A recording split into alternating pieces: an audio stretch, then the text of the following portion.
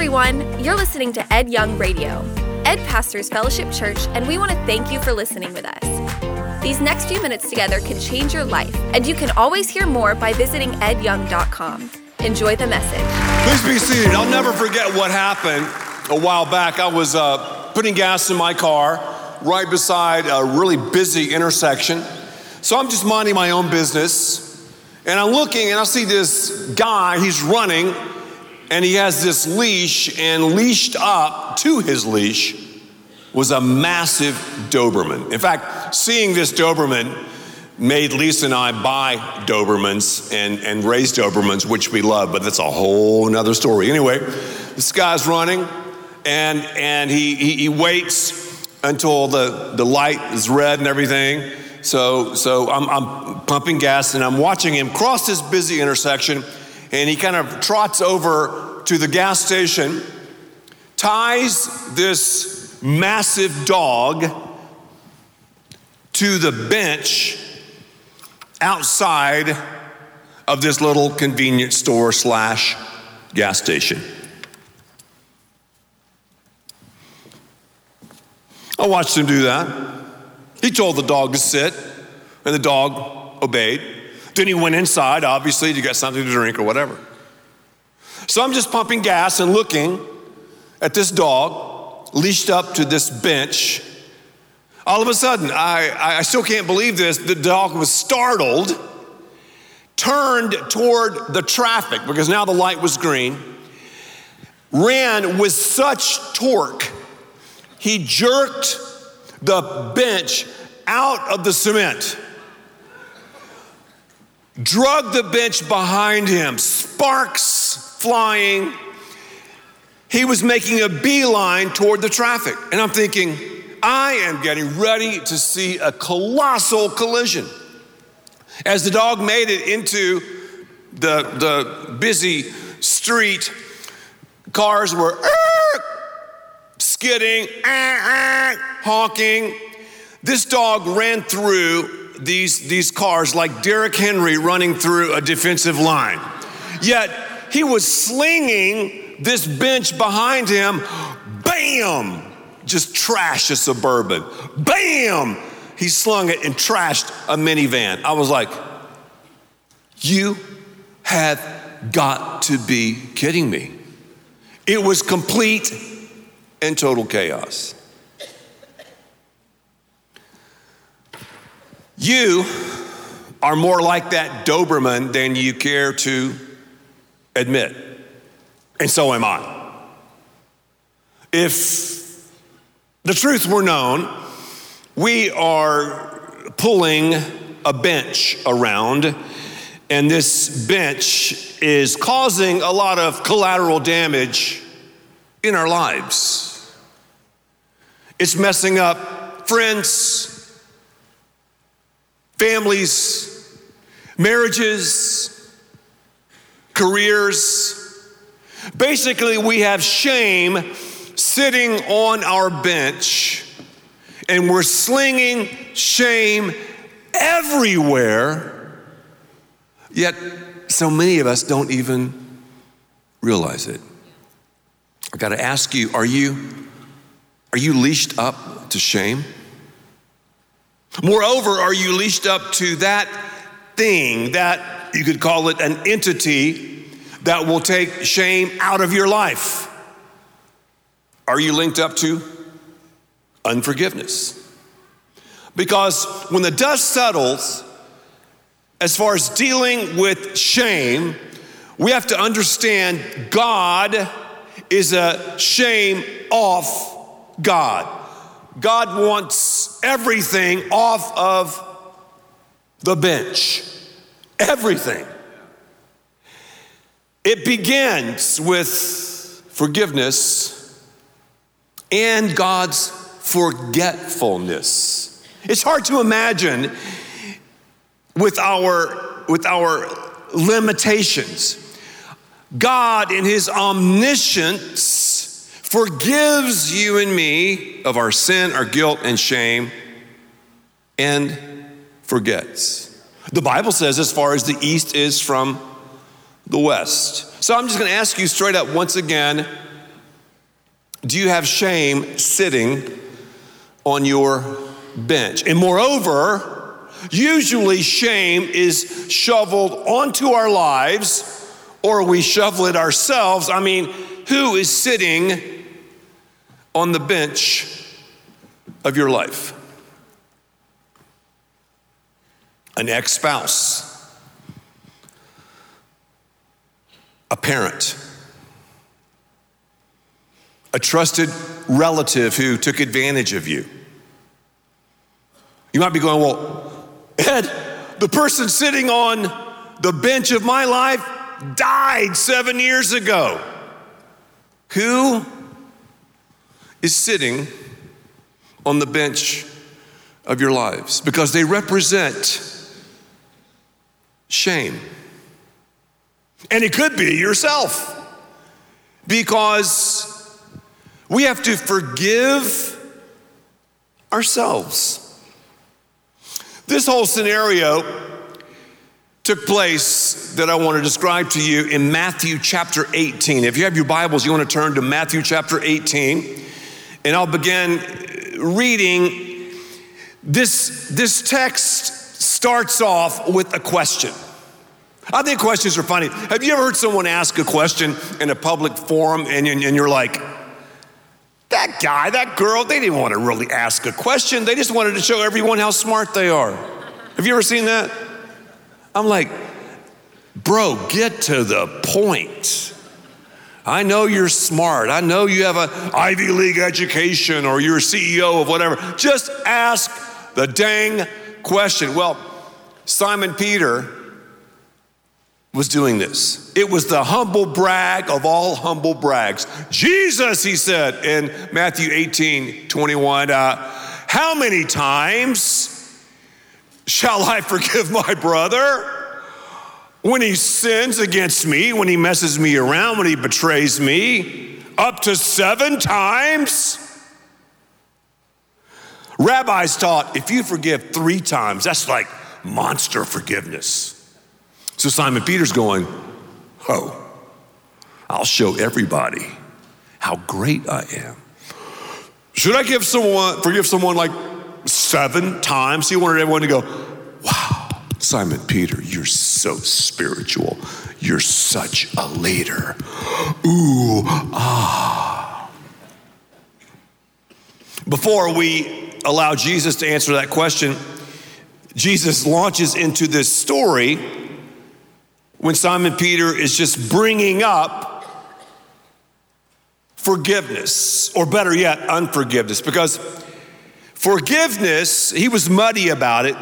Forgiveness, he was cloudy about it. Forgiveness is more for the offended than the offender. And he thought, oh, it's for the offender. He thought like I think and you think, well, someone has caused shame in my life.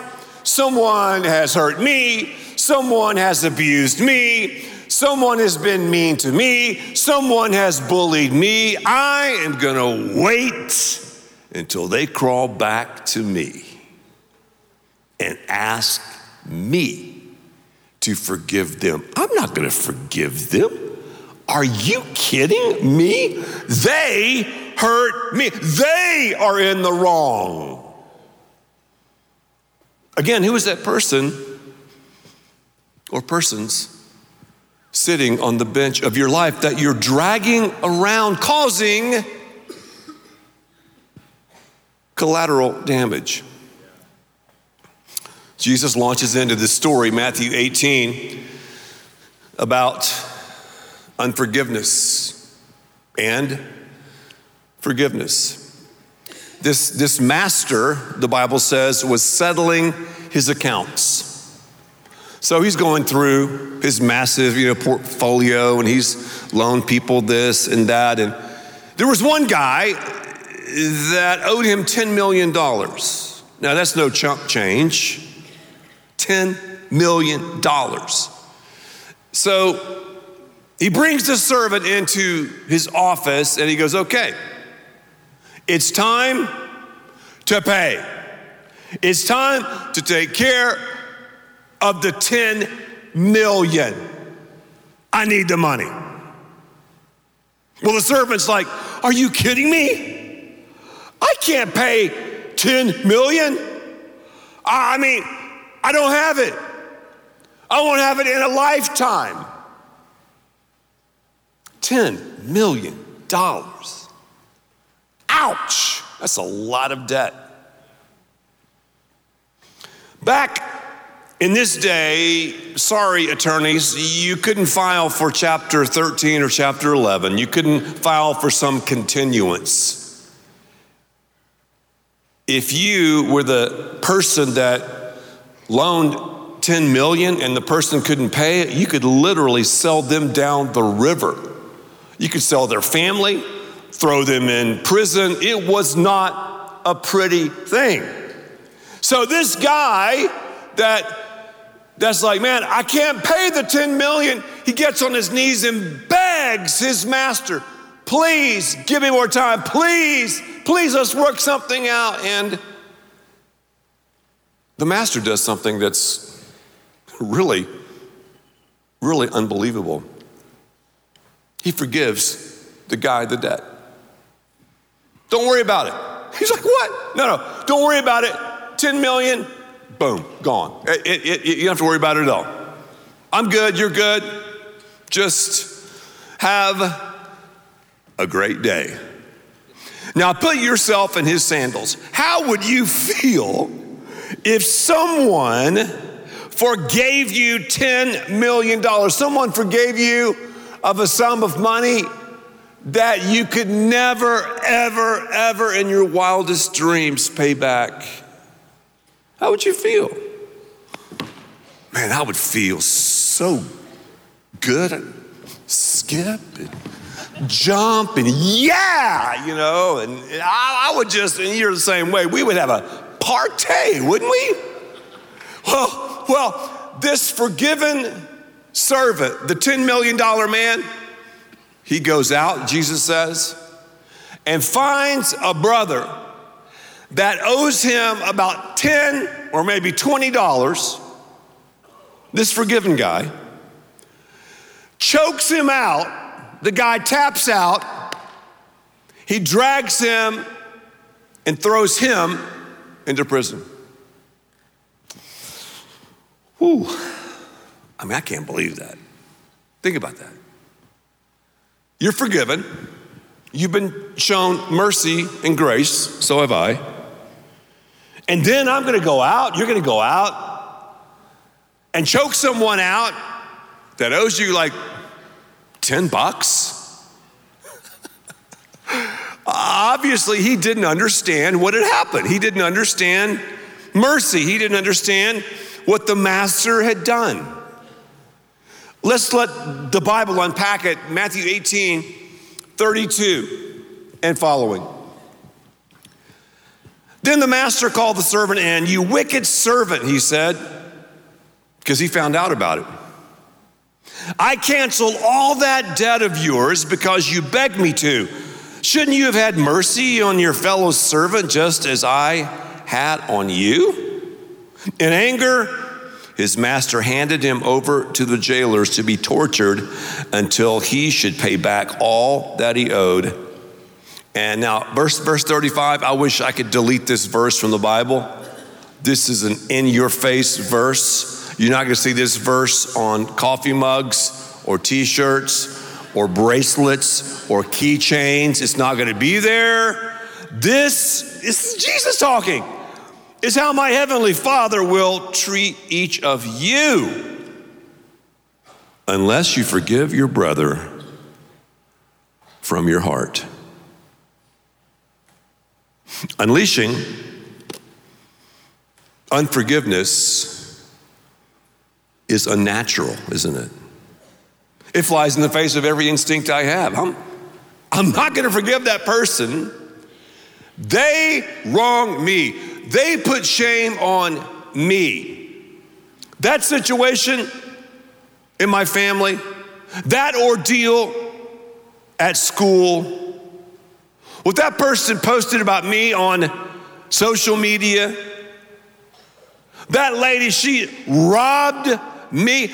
Do you think I'm going to release them? But Jesus says, yes.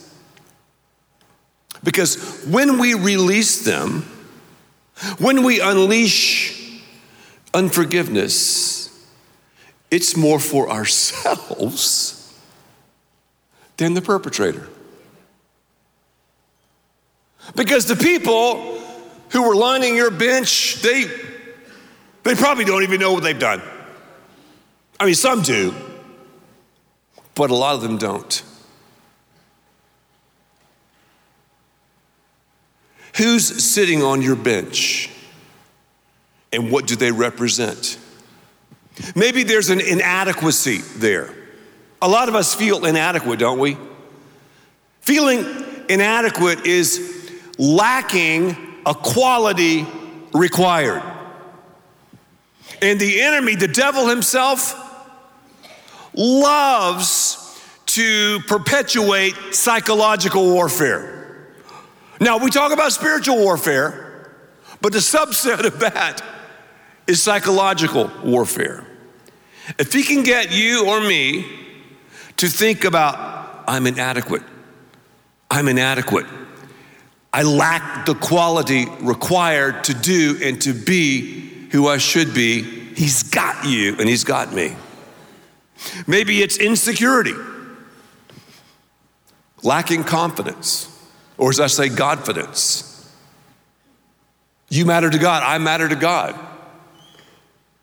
We have Godfidence because we've acquiesced to Jesus. So my security should not be found in what others think of me, although that's always a temptation.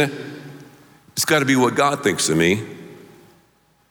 And then I've got to have the right they around me to applaud that fact and point me to that fact.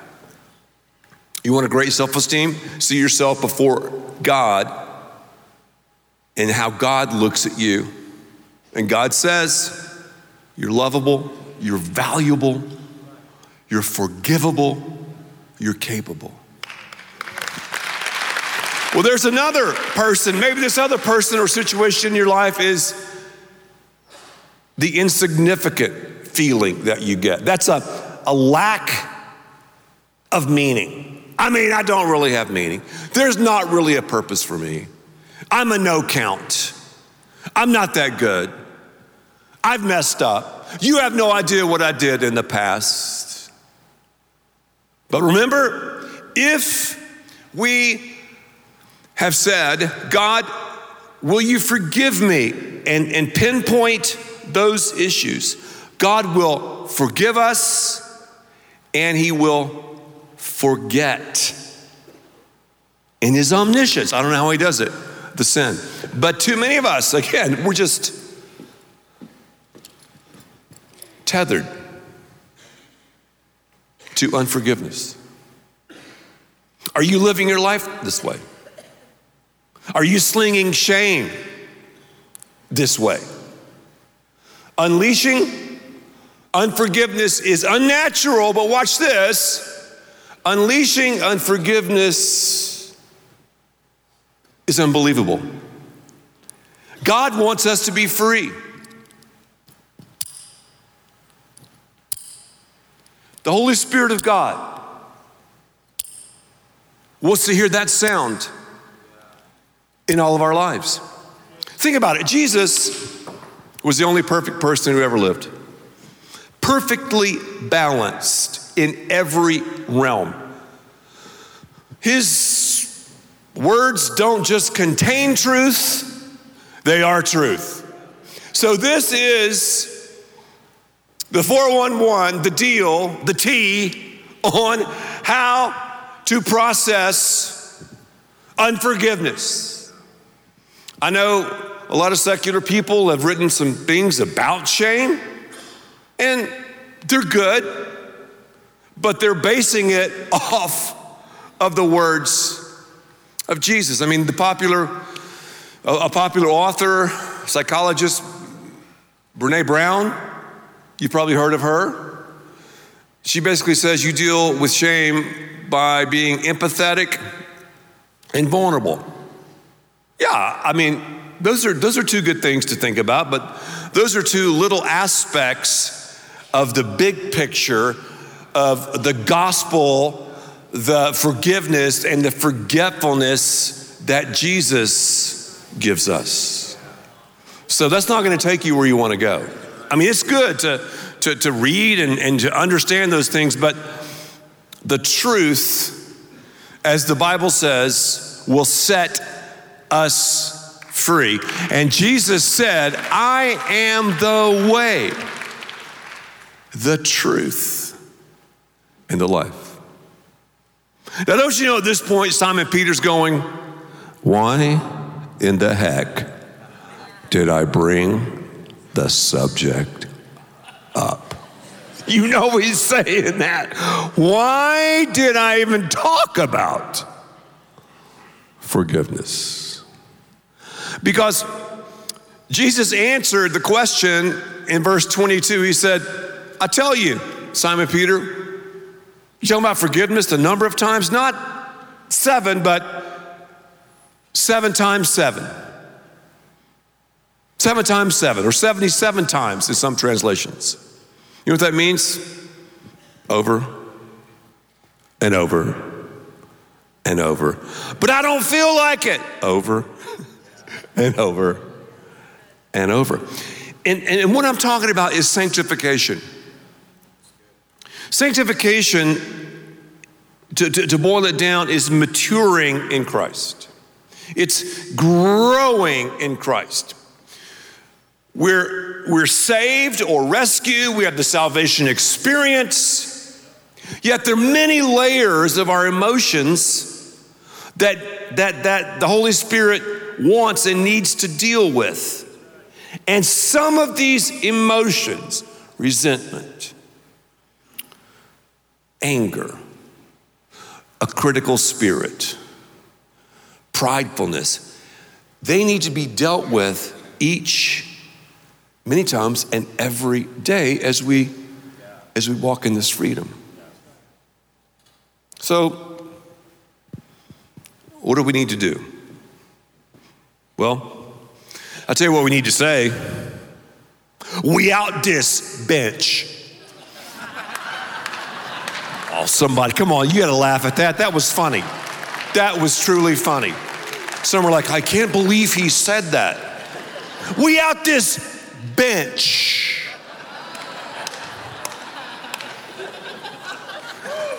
Lisa's on the front row and she got it the second time. She goes, oh, I got it. That's so sweet. Isn't that funny? Yeah, it's not.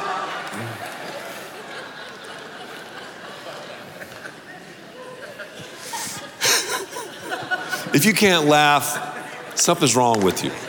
Let's just laugh, okay?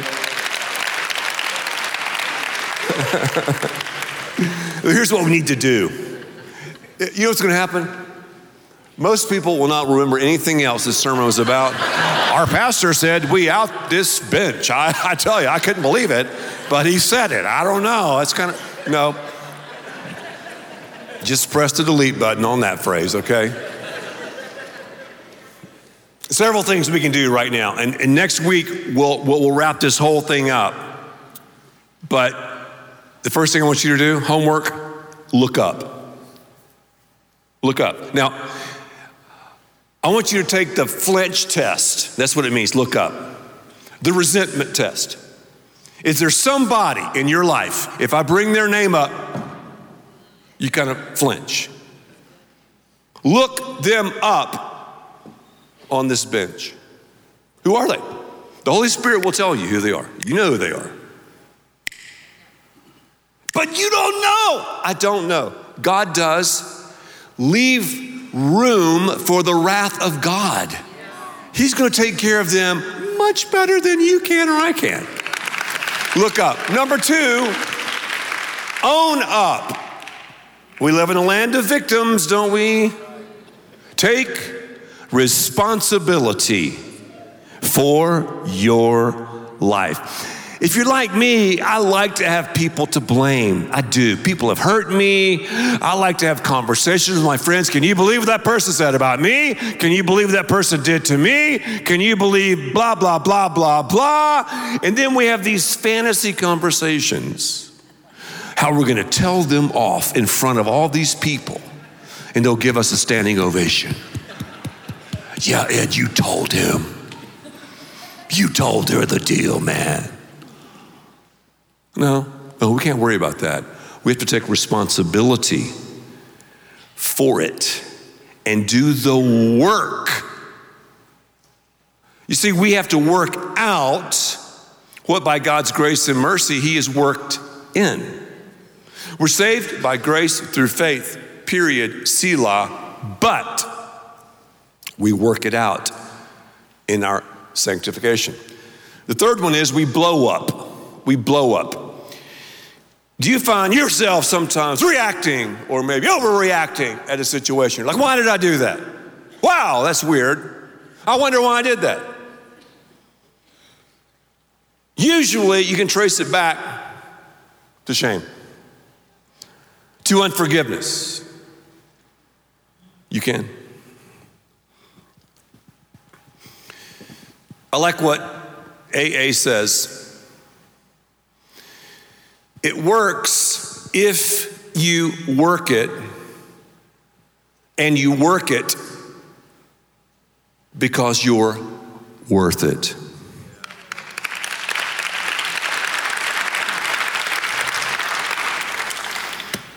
Go back to me pumping gas at the gas station. The chaos and the Doberman slinging this bench from side to side like Derrick Henry, going through a defensive line, stiff arming here and there. His master in the store heard it,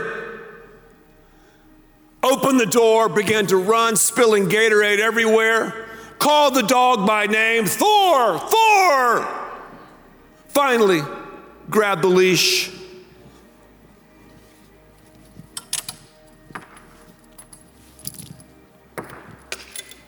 unfastened it, and led the dog to safety. Our master, Jesus, is chasing you down and me down.